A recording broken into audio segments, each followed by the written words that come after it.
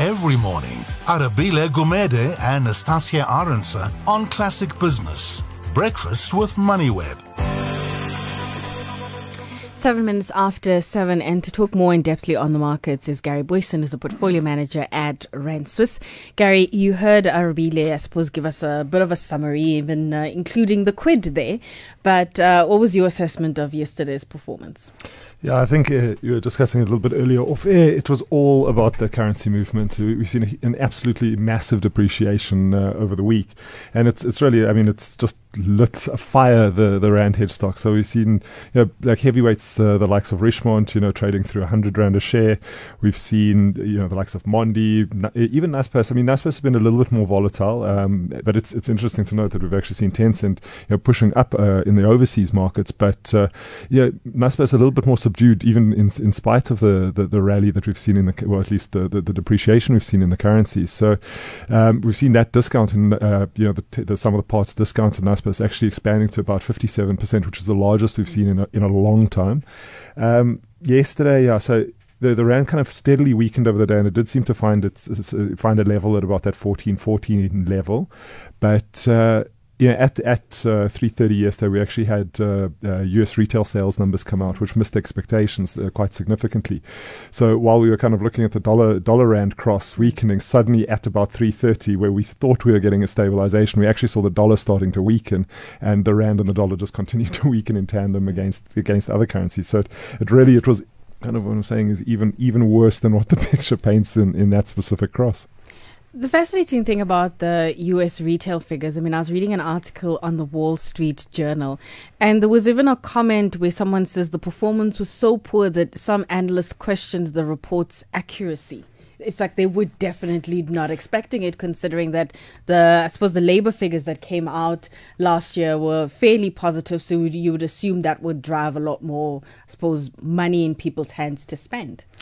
Yes, again, it was a massive miss. I say it was a massive miss, but it's I suppose you always have to question a single data point. Especially when we've had just such a raft of positive economic data coming out of the US, and everyone's looking at the inversion of the 2 and the 10-year yield curve, and they're predicting a slowdown in US corporate earnings, and they're predicting recessionary conditions to start to bite in the US. It's just the data has shown absolutely no indication of this until the number that we got yesterday. So if I'm just pulling it up now, we've the expectation was for positive growth of about 0.2%, and they got a decline of 1.2%. So when sure it's a swing, and you expect volatility in a certain number, but it was a big miss, and certainly the dollar, which has also just been so incredibly strong on the back of the positivity that we're hearing around the US-China trade talks. The Fed, as we've discussed in previous shows, originally very, very dovish. Some of the commentary that we've heard out of some of the Fed officials this week,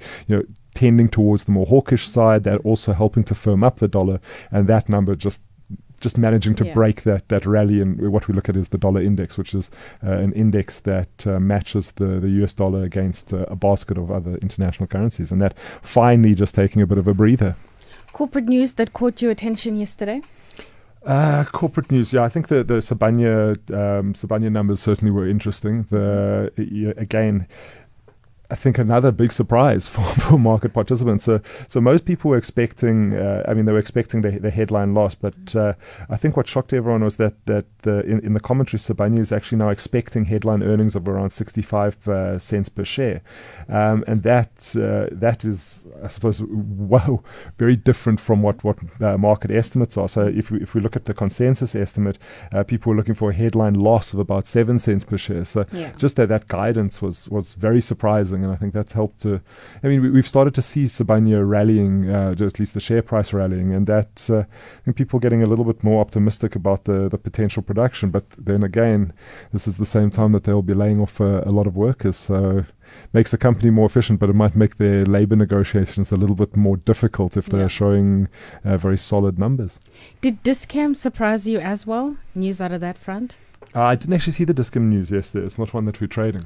That's perfectly fine. They came out saying that the labor action has taken a toll on the company. The strike led to longer delivery lead times. And some of the commentary that I was reading from analysts that follow stock like Dis-Chem, Keith McLachlan being one of them, saying that they actually did underperform, even if you take the labor action out of the equation, and he's keen to see how it fares when the clicks numbers come out to, I suppose, compare the two.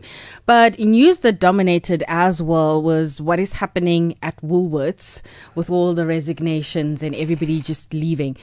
What do you make of the manner in which the news of everybody's departure was conveyed to the market?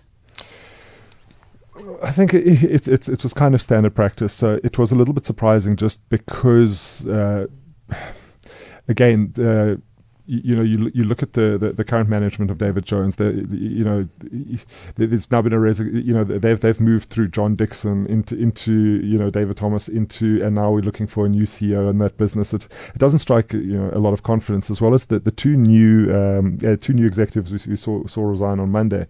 They actually stood, I believe it was in November, for re-election to the board, and everyone, and I mean, you don't then resign 3 months later. So it gives us the indication that something is very rotten inside that business, and something has happened. There's corporate politics that play behind the scenes that maybe we're not aware of, and that's certainly. And I think investors these days, after the likes of Steinhoff, after the likes of EOH, which was also in the news this week, when there's smoke, there's generally fire, and as soon as you get these kind of early warning signs, you see investors and traders dumping stock, because at the moment we just assume the worst. Yeah, I think yesterday they lost their CFO, Ashley Gardner. So something really happening there. But news that you're going to be keeping an eye on for the rest of the day?